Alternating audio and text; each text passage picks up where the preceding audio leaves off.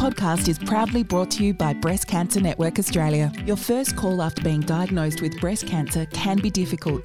BCNA's helpline can help ease your mind with a confidential phone and email service to people who understand what you're going through. BCNA's experienced team will help with your questions and concerns and provide relevant resources and services. Make BCNA your first call on 1800 500 258 or email helpline@bcna.org.au. Welcome to Upfront About Breast Cancer, What You Don't Know Until You Do, Unlimited, with Dr. Charlotte Topman.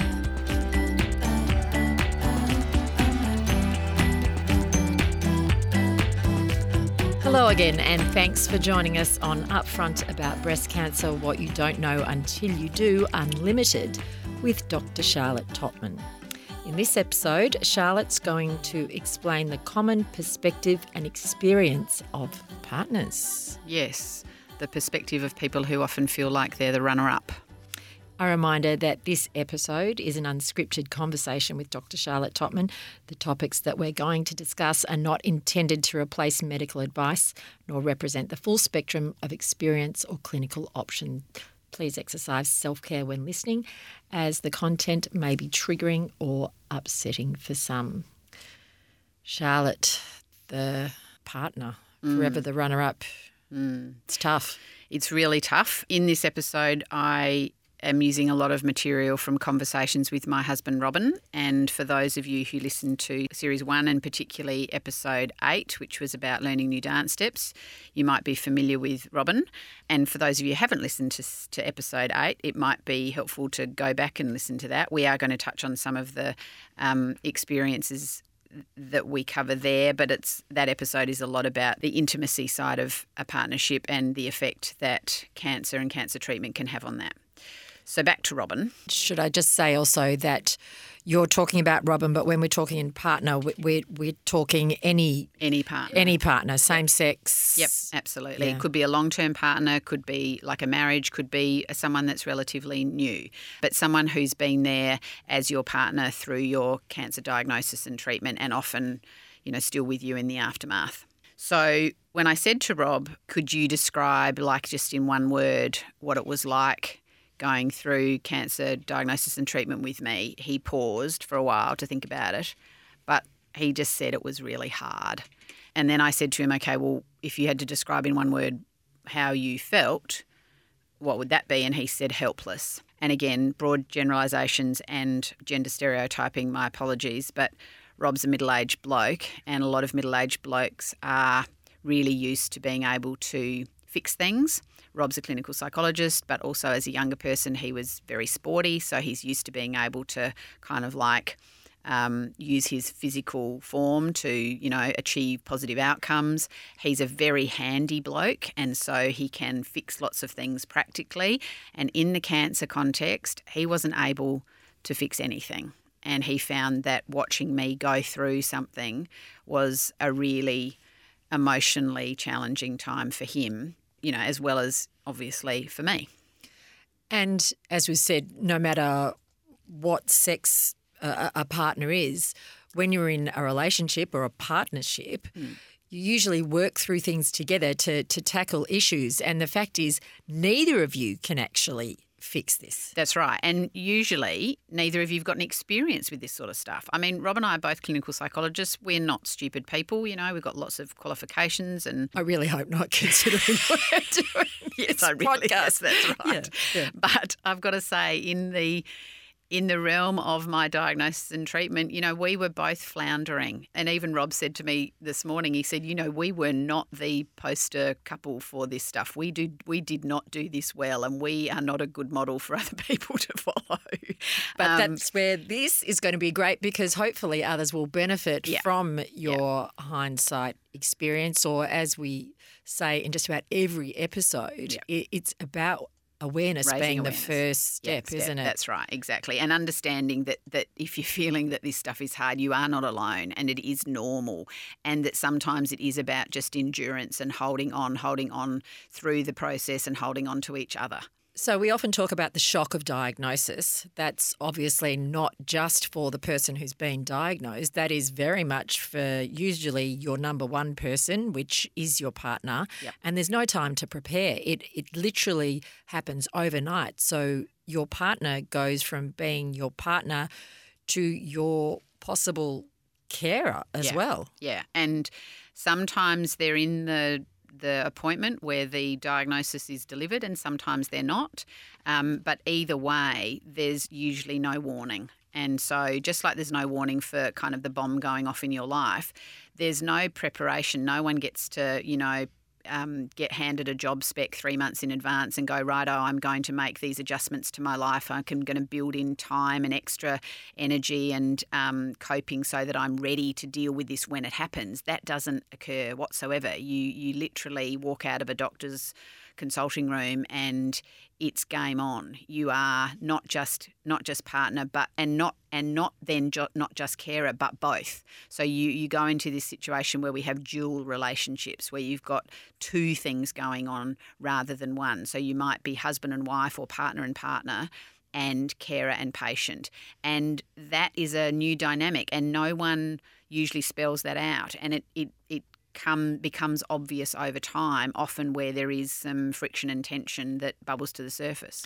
It's the real double whammy, isn't it? Because you've got, like you said, dual roles, but you've got one resource down, being the person who's diagnosed and isn't able to, do all the stuff that they usually did. And then you've got one demand up. So you've got, like Rob found, all of the needs in our life, all of the domestic stuff, all of his work stuff, all of the family stuff, that didn't change. That didn't go away. So he had to juggle all the balls that he was normally juggling. And then he had to care for me and all of the practical stuff that came with caring for me, but also all of the emotional stuff that he had going on, his fear and uncertainty about like what we were dealing with now and how that was going to impact us going forward. So it's a really that double whammy effect of being more than one thing to your partner, but then also having to carry the load when they're not able to. And it's not acute, it's not for a week, it's usually for months and it can be for years. And as bad as it is in an early breast cancer situation, it's, I think, even more challenging in a metastatic context because it has to be integrated into your life and it has to become part of your normal. And that burden sits with both the patient and the carer. And it's no one's fault that this has happened, but the reality would be that the needs and wants of the person with the cancer has to come before the partner stroke carer. So their needs become secondary, don't they? They do. And I don't think there's a relationship that I've seen where that doesn't happen. And again, it's nobody's fault. The spotlight is very reasonably on the person with cancer. And I think for a lot of the people going through the cancer experience, that's kind of where they need the spotlight to be too. They need to feel like they've got all the support and scaffolding that they can possibly get their hands on around them to keep them in as good a shape as they can be through treatment and afterwards. And their focus is on survival and self-protection. It's not a lot on how my partner is coping. And sometimes I talk about this using an analogy, like I call it dominoes, where if the person with cancer is the first domino and they lean on their partner, well, their partner needs somewhere else to lean because they can't lean back on their partner. They can't lean back on the person going through cancer. They need to lean somewhere else. And if they can't find somewhere else to lean, another domino, if you like, the risk is that they fall down. And we can't have that because if that domino falls down, then the person going through cancer hasn't got anyone to lean on.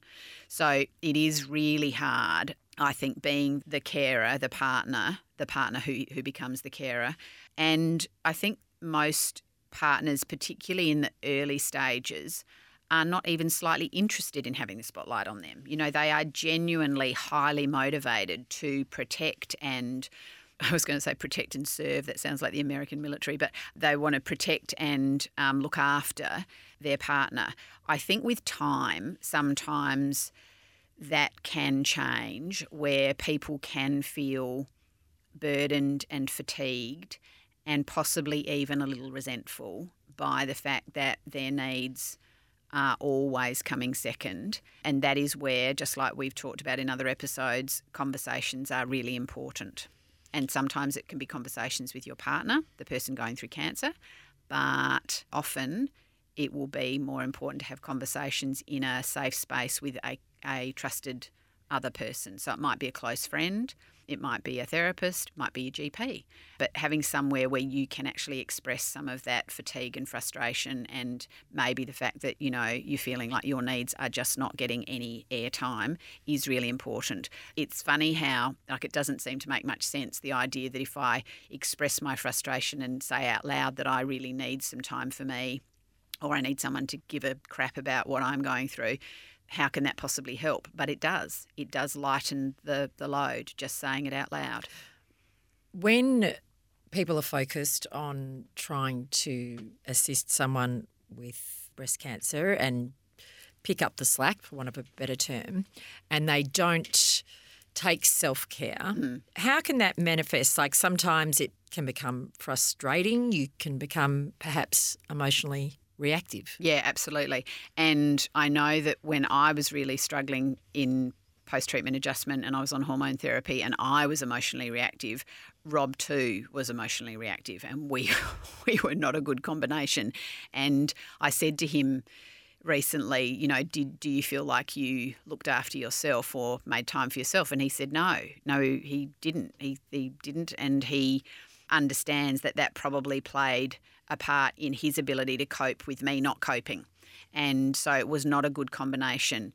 And that when we don't exercise self-care, when we don't make time as the partner, we don't make time for ourselves, when we don't look after those 4 pillars of coping that I've talked about before, so sleep, nutrition, exercise, activities with purpose and meaning, then there are real consequences. Now, when I said to Rob, well, why didn't you look after yourself? He said, because there wasn't any time. Like, it can feel almost impossible to carve out time for yourself. And I use the oxygen mask analogy in relation to this, which is where, for those of you who've been on an aeroplane, you'll be familiar with the flight attendant standing at the front doing the safety demonstration, and they'll hold a yellow mask and say, in the unlikely event of an emergency, this will drop from the holder above your head. And then they say, please fit the mask on yourself before assisting others. And the reason they say that is because if you're not breathing oxygen, you're not going to be any use to anybody else. So if you're not okay, you can't support someone else. And that's a thing that I remind both partners and people going through cancer of a lot in therapy, because for the person who's going through treatment, they sometimes don't see that. They're, as I said before, quite reasonably focused on their own well-being and their own needs. And it can slip their mind that actually, in order for their partner to be most supportive and most helpful, their partner actually does need to be looked after as well. Active treatment is somewhat of a mindset. People have a start and usually a predicted finish line. So it's almost like, okay, this is the bit that we've got to get through. Yep. Quite often after active treatment, and we talk about the post-treatment adjustment, the visual cues start to disappear. So the hair grows back, or you're starting to get a little bit back into re-entry and life with a little bit of what normal activity. Like. Yep. Yeah. Is that also when partners might become a little bit more, not oblivious, but right, well, yeah, okay. Yeah, it's all over now. And whereas they're very happily and required to put their needs and wants on hold. Yes, through treatment. Now it's sort of like, okay, we need to shift a little bit. Yep. And I'm talking really about intimacy. Yeah, absolutely. And I think that's a really good point, because during treatment there are some medical reasons why, you can't be intimate with someone going through chemotherapy, that sort of thing. But I think there is a much greater latitude in relationships to go, do you know what? During this 6-month period, you don't look like you want to even think about sex. I'm not sure I would want to have sex with you when you're looking and feeling like that, because we want to look after you, and everyone's quite peculiarly comfortable with that.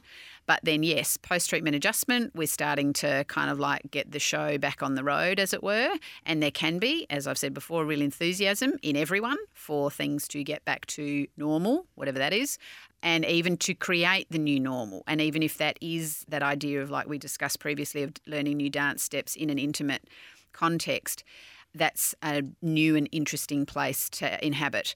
Rob said to me that he certainly was conscious of the fact that during post-treatment adjustment, when I was on hormone blockers, that he knew that everything had changed for us in an intimate sense. And he, whilst he was accepting of that, being accepting of that didn't change the fact that he still had needs.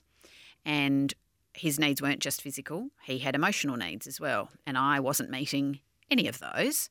I was an absolute nightmare to live with, and he was aware that I was, as well as, being fractured by hormone blocker treatment, I was also, struggling with my own insecurities about body image and needing reassurance. He said to me, he was also needing reassurance. Just like I wanted to feel like I was still desired and desirable, he also wanted to feel like he was desired and desirable, and I wasn't giving him that. And he didn't want to put that on me. He said to me, I don't want to be a sex pest. He didn't want to be rejected, but he also didn't want me to feel pressure, and he didn't want to hurt me. He didn't want to cause me any discomfort or pain. And we talked about in the series 1 about why sometimes sex doesn't feel the same because of the impact of things like hormone blockers, but also because we might not be in the same headspace that we were pre-diagnosis. And so all of this stuff plays out in a way that is often not discussed. And that's, again, I said to him, did we talk about this? And he said, no, we didn't really talk about it then, because everything was so heightened, everything was so hard, that the idea of having another difficult conversation at the time, even though intellectually we both know as clinical psychologists that talking about stuff is the thing to do, that didn't feel like it was going to be helpful. And it's not one universal experience, is it? Other people will see issues in different parts, like there's different levels of intimacy and levels of expectation. And is it possible that sometimes it's changed forever? Yeah, it is. And that's a pretty big thing to confront. I mean, I know for sure that our sex life will never go back to how it was pre-diagnosis, and neither of us are happy about that. We have learned some new dance steps, and we've figured out a way to remain physically, intimately and emotionally connected, and it's working. It's working. I think it's working pretty well, actually. We're now kind of 4 years down the track. But I certainly have clients where the resolution of it isn't that good, and that people do disconnect physically and emotionally. They might stay in the marriage, in the partnership. They may remain committed to the family, and they may remain committed to one another. And they may love and care about one another, but not in a sexual or an intimate way anymore.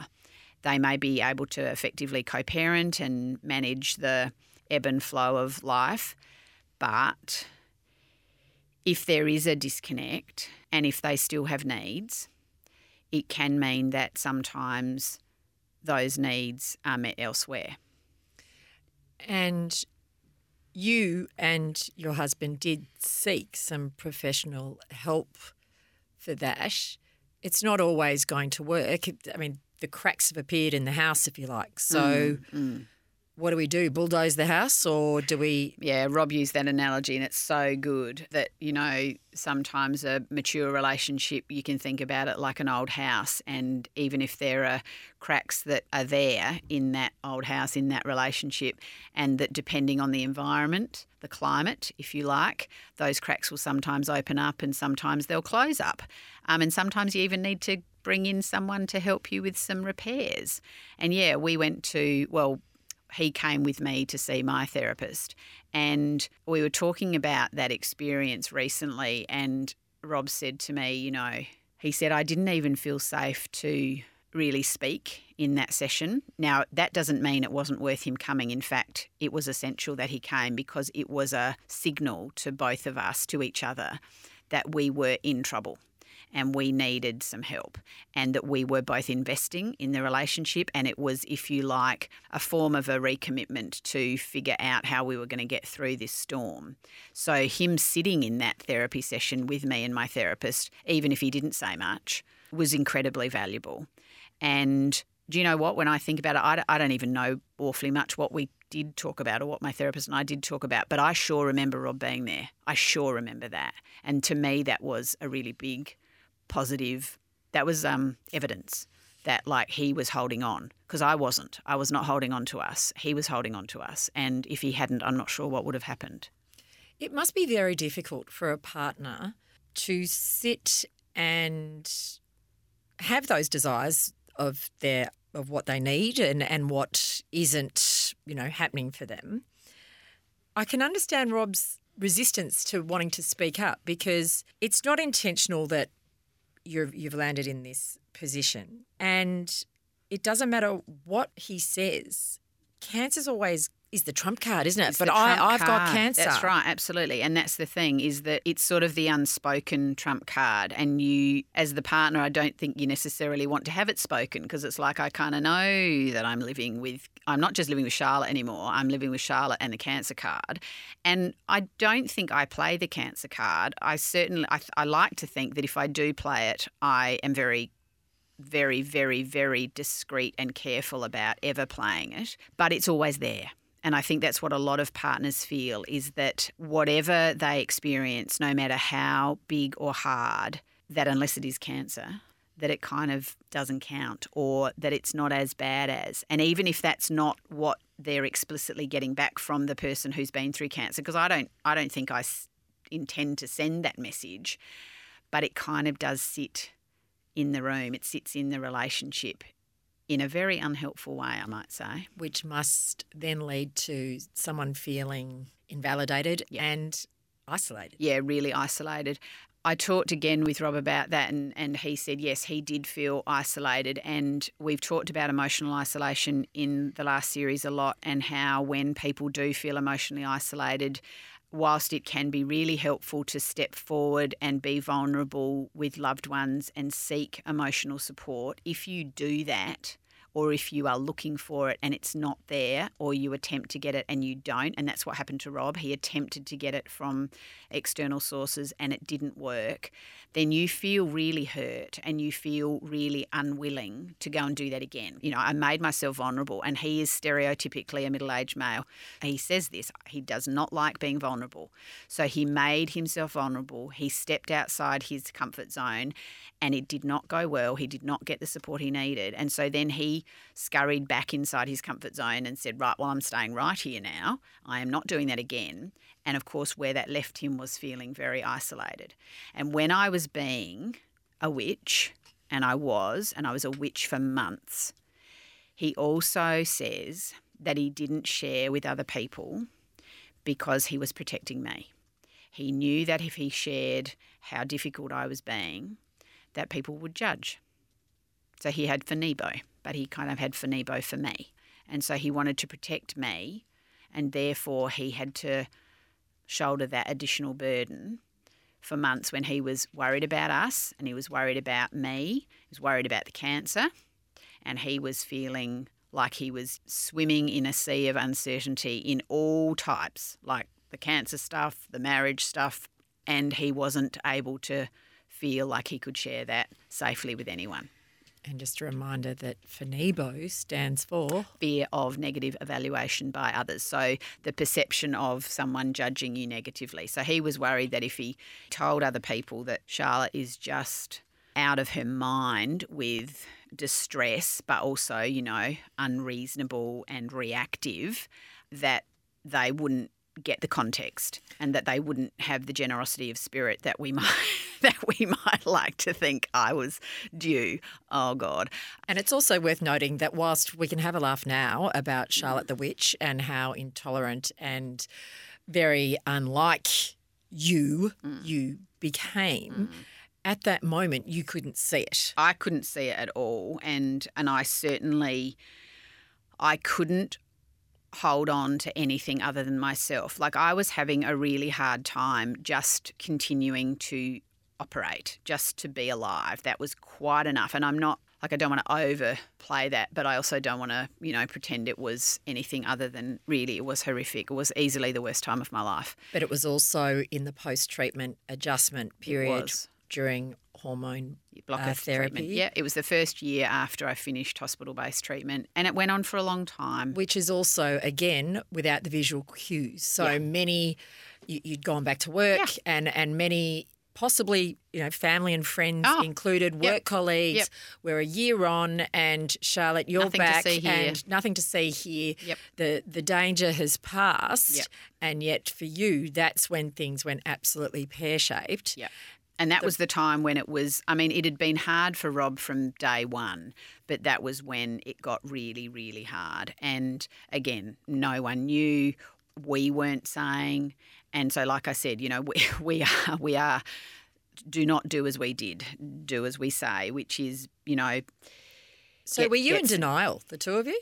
Would that be fair? I don't know that. No, I don't think it was just unaware. I think we were just in survival mode. I think I was just trying to hold on to me, and Rob was trying to hold on to us. Yeah, I don't think it was denial. I think it was just a catastrophe.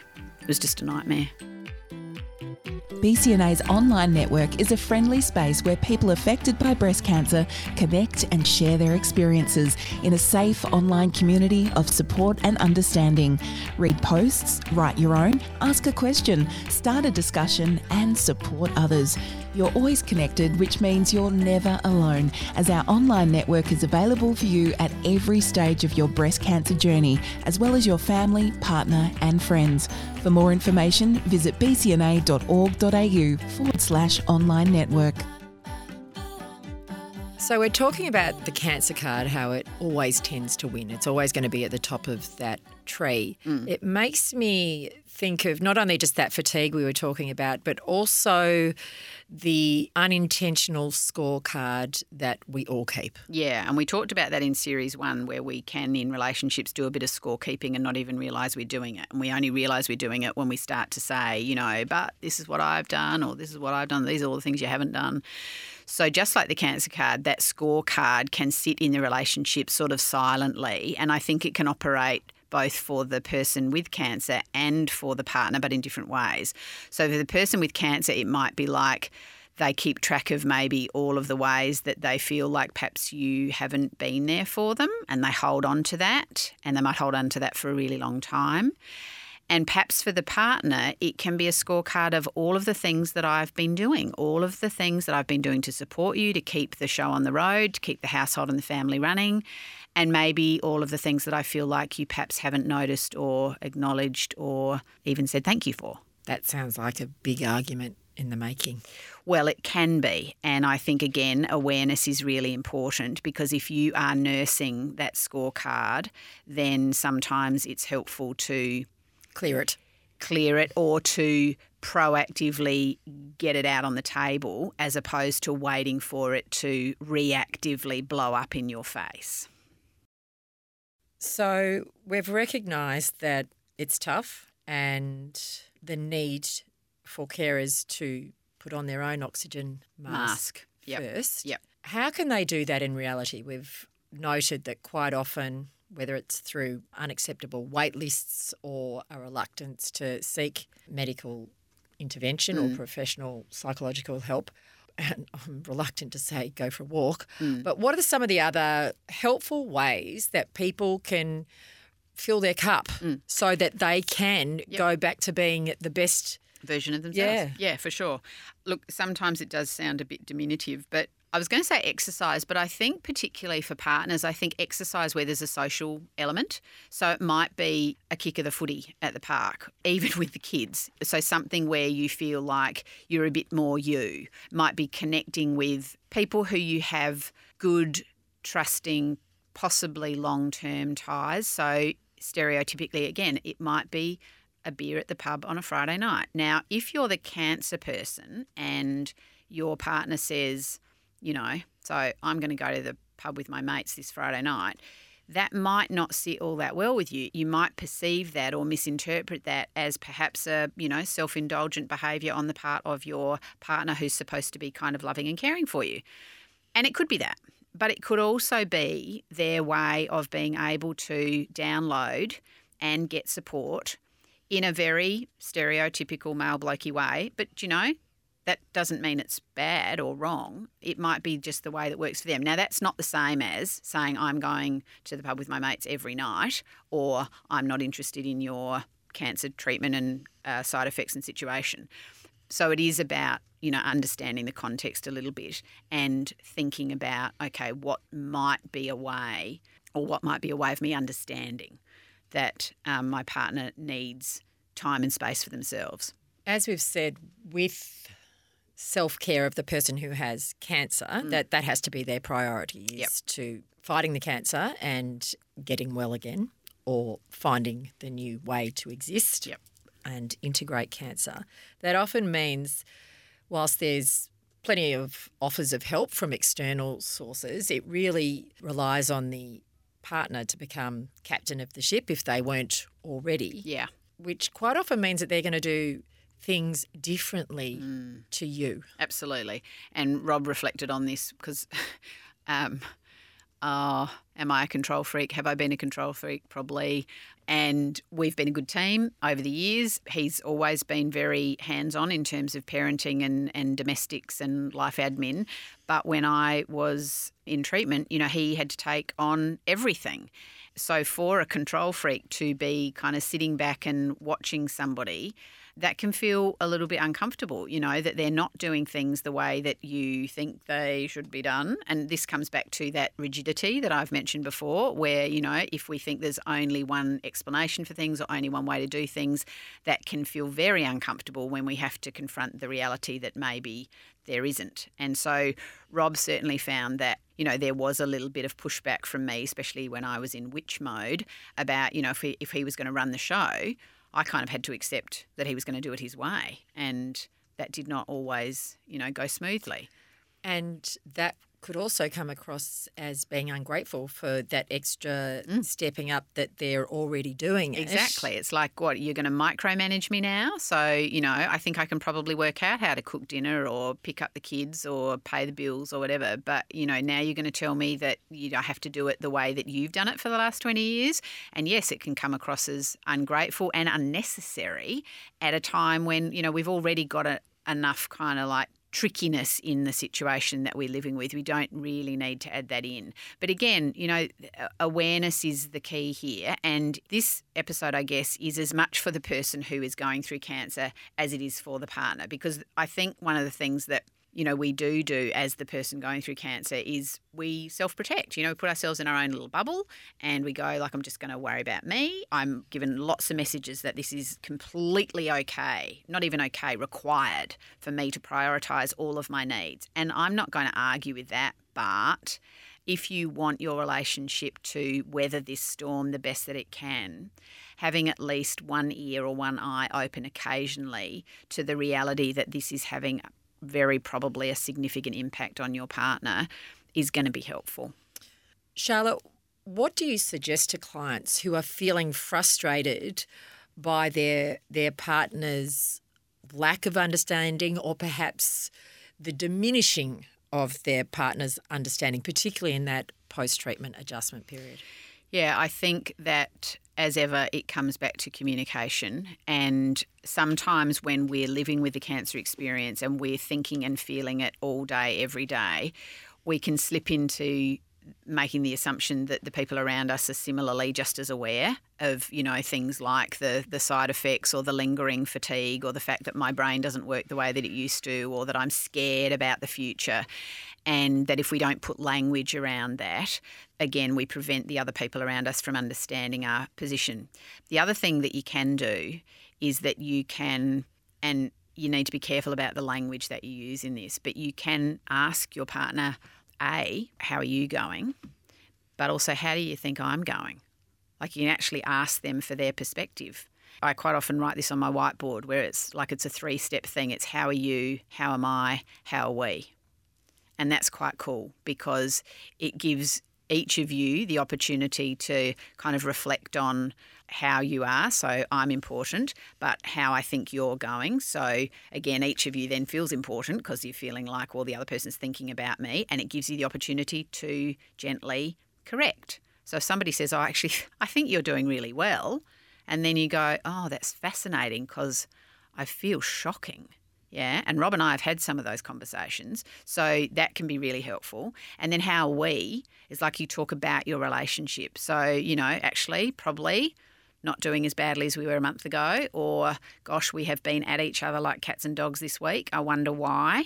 And so just 3 questions. How am I? How are you? How are we? And each of us responding to those can be a really helpful way to tackle it. That does sort of sound like you're going to possibly go down a rabbit hole. Is it helpful to set a time limit and make sure or try to ensure that it doesn't turn into a huge thing? Yeah. I think if you're worried about, like if you've got to the point, either of you as the partner or the person with cancer, if you've got to the point where you are either wondering or worried about where things are at in the relationship, it can be good to sort of like flag, schedule, signpost, they're all the technical words we use, to sort of set up a time to talk about how you're going and even ask the other person if they'd like to.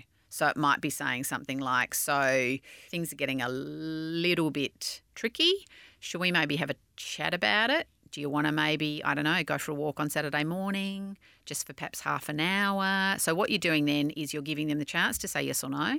You're scheduling it, so it gives them the chance to kind of start thinking about it. So you both come to the meeting or the conversation prepared, and that if you say for about, say half an hour, then you're time limiting it. And the message there is this is not going to be a D&M. This is not going to be a weekend talk fest.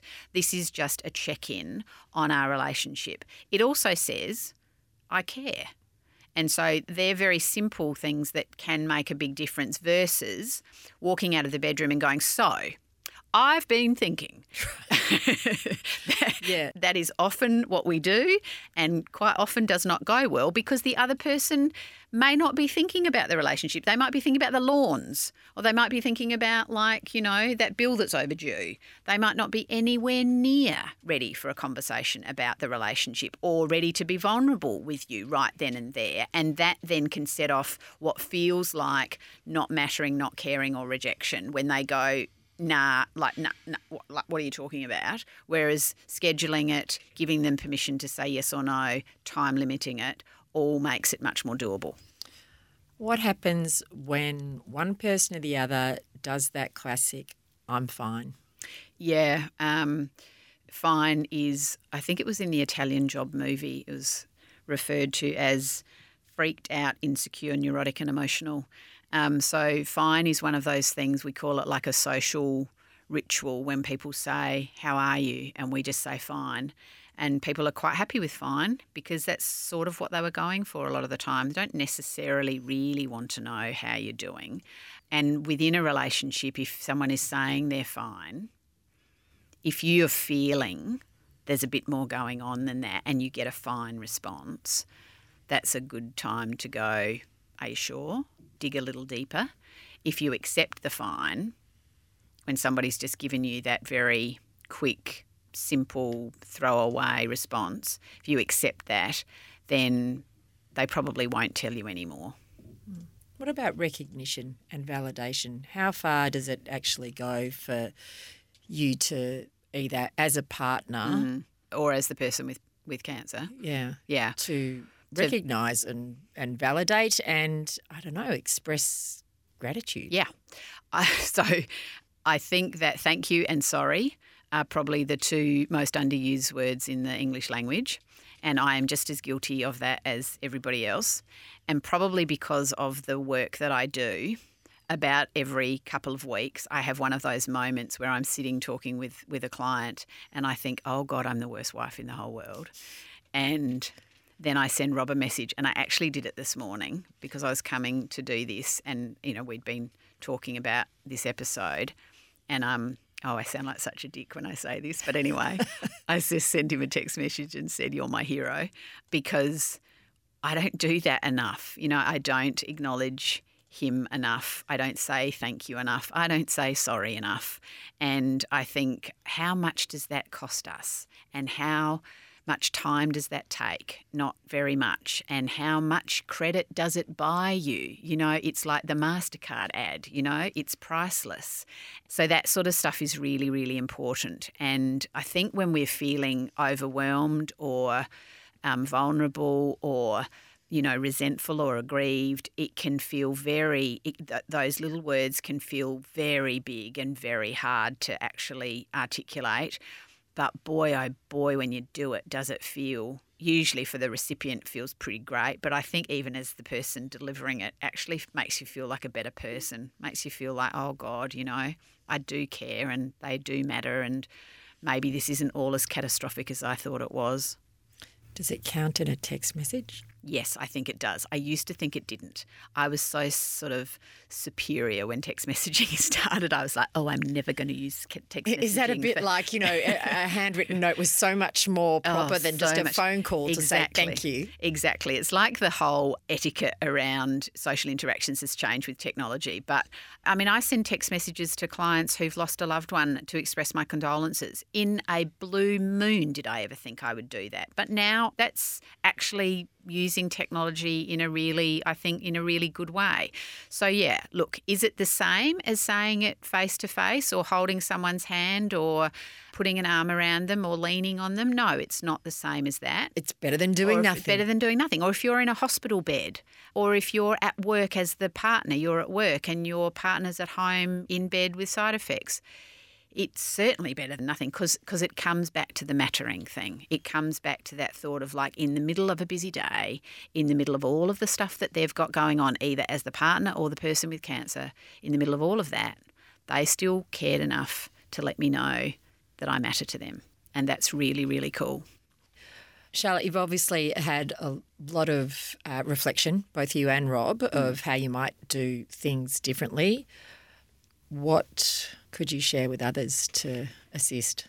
So Rob said that if he was kind of asked by someone else for his takeaway, it would be to think about it as being in a bomb shelter where there's a whole lot of stuff going on out there that you can't control and it doesn't feel safe. But in the bomb shelter, you kind of still are mostly safe. So the threat is not imminent to you.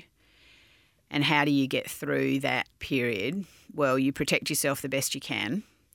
You lean on your mates and you don't pretend that it's easy.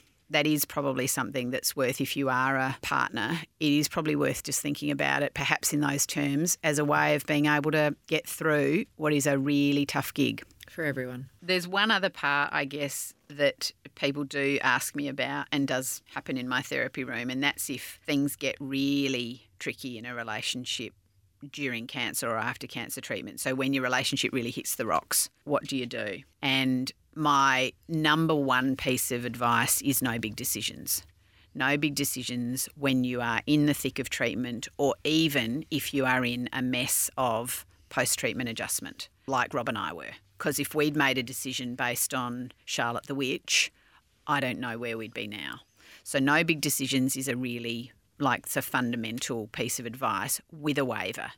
And the waiver is that, of course, if you are in a dysfunctional, toxic or abusive relationship, then that needs consideration. So I would never say that I want people to stay in a relationship that is of that quality, but that needs special consideration, particularly if you are the person going through cancer treatment, because the idea of leaving a relationship in the midst of such a huge medical crisis is not a small one. In terms of what it's like when your relationship hits the rocks, nobody wants to be the person who leaves the person with cancer.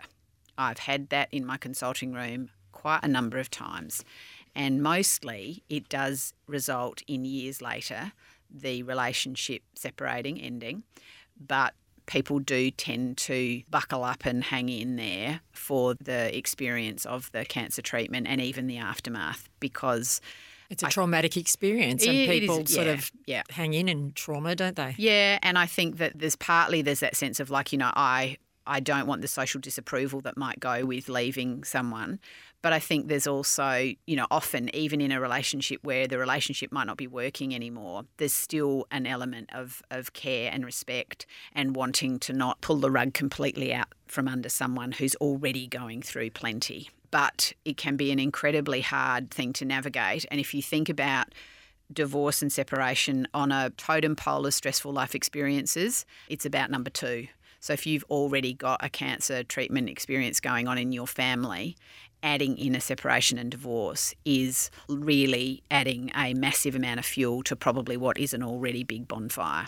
So the smart play is to recognise, perhaps acknowledge that things are not where we need them to be, and we might need to talk to somebody, and we might need to develop some very, real world strategies about how we're going to get through the months and possibly the next couple of years while we just survive this current crisis, and then we can figure out what to do next. For those who don't have a partner or are in a fairly new relationship, is there any hope of being able to navigate this type of experience when there's no runs on the board, if you like? There's no investment already. Yeah, because we've talked about that before, where if you're in a mature relationship or a committed relationship, there's kind of already been that commitment, even if you never really expected to have to honour it.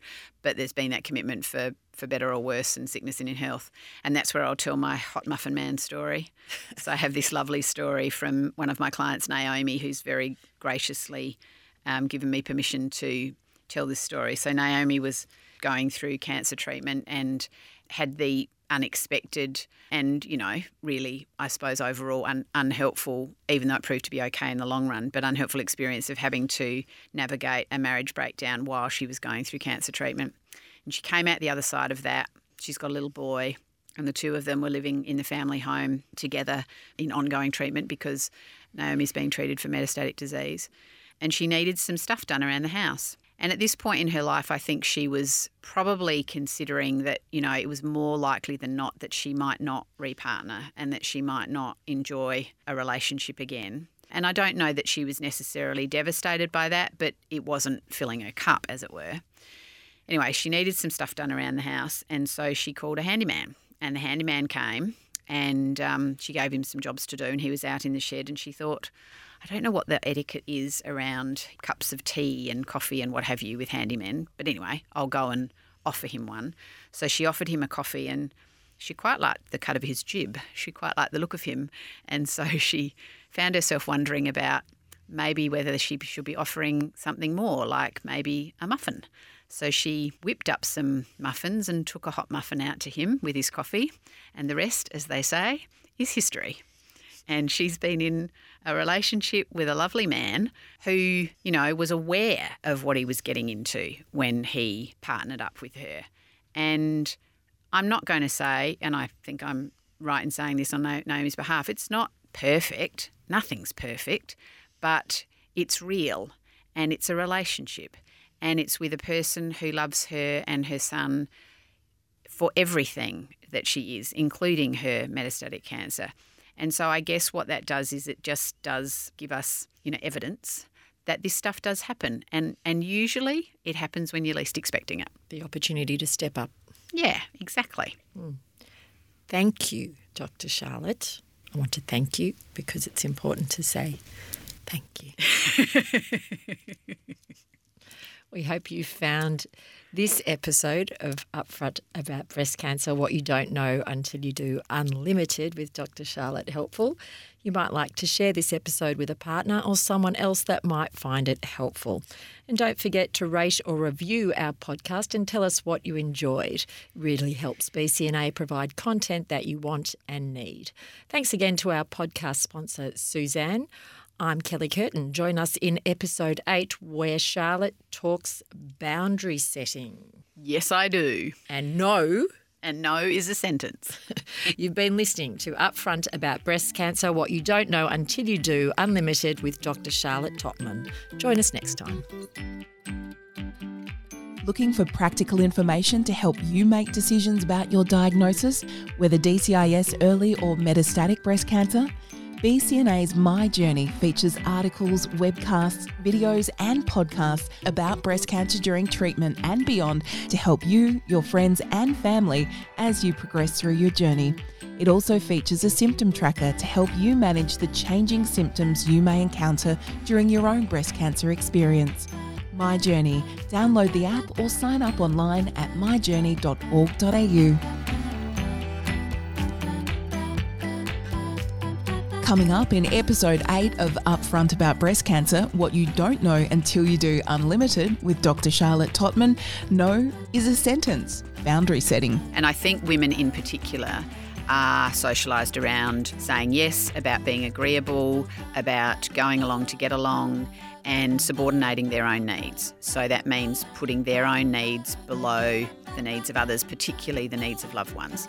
And so it can feel foreign, counterintuitive, like you're breaking a social rule or like you're breaking your own rules to start saying no when you maybe haven't had much practice of doing that, or if you have on occasion tried and it hasn't gone very well, because people around us don't necessarily like a boundary or a limit being set where there hasn't been one before. And so again, there can be pressure to go back to the way things were. And the people who are likely to arc up the most are the ones who have the most to lose from you setting the boundary. So if you're not going to always be available, or if it means therefore that they're going to have to pick up some of the slack, or even just if they have to rearrange their thinking around this, that can be enough for them to push back against it and go, why? And why do you get the right to do this? This podcast is proudly brought to you by Suzanne. Our theme music is by the late Tara Simmons. Breast Cancer Network Australia acknowledges the traditional owners of the land, and we pay our respects to the elders past, present and emerging. This episode is produced on Wurundjeri land of the Kulin Nation.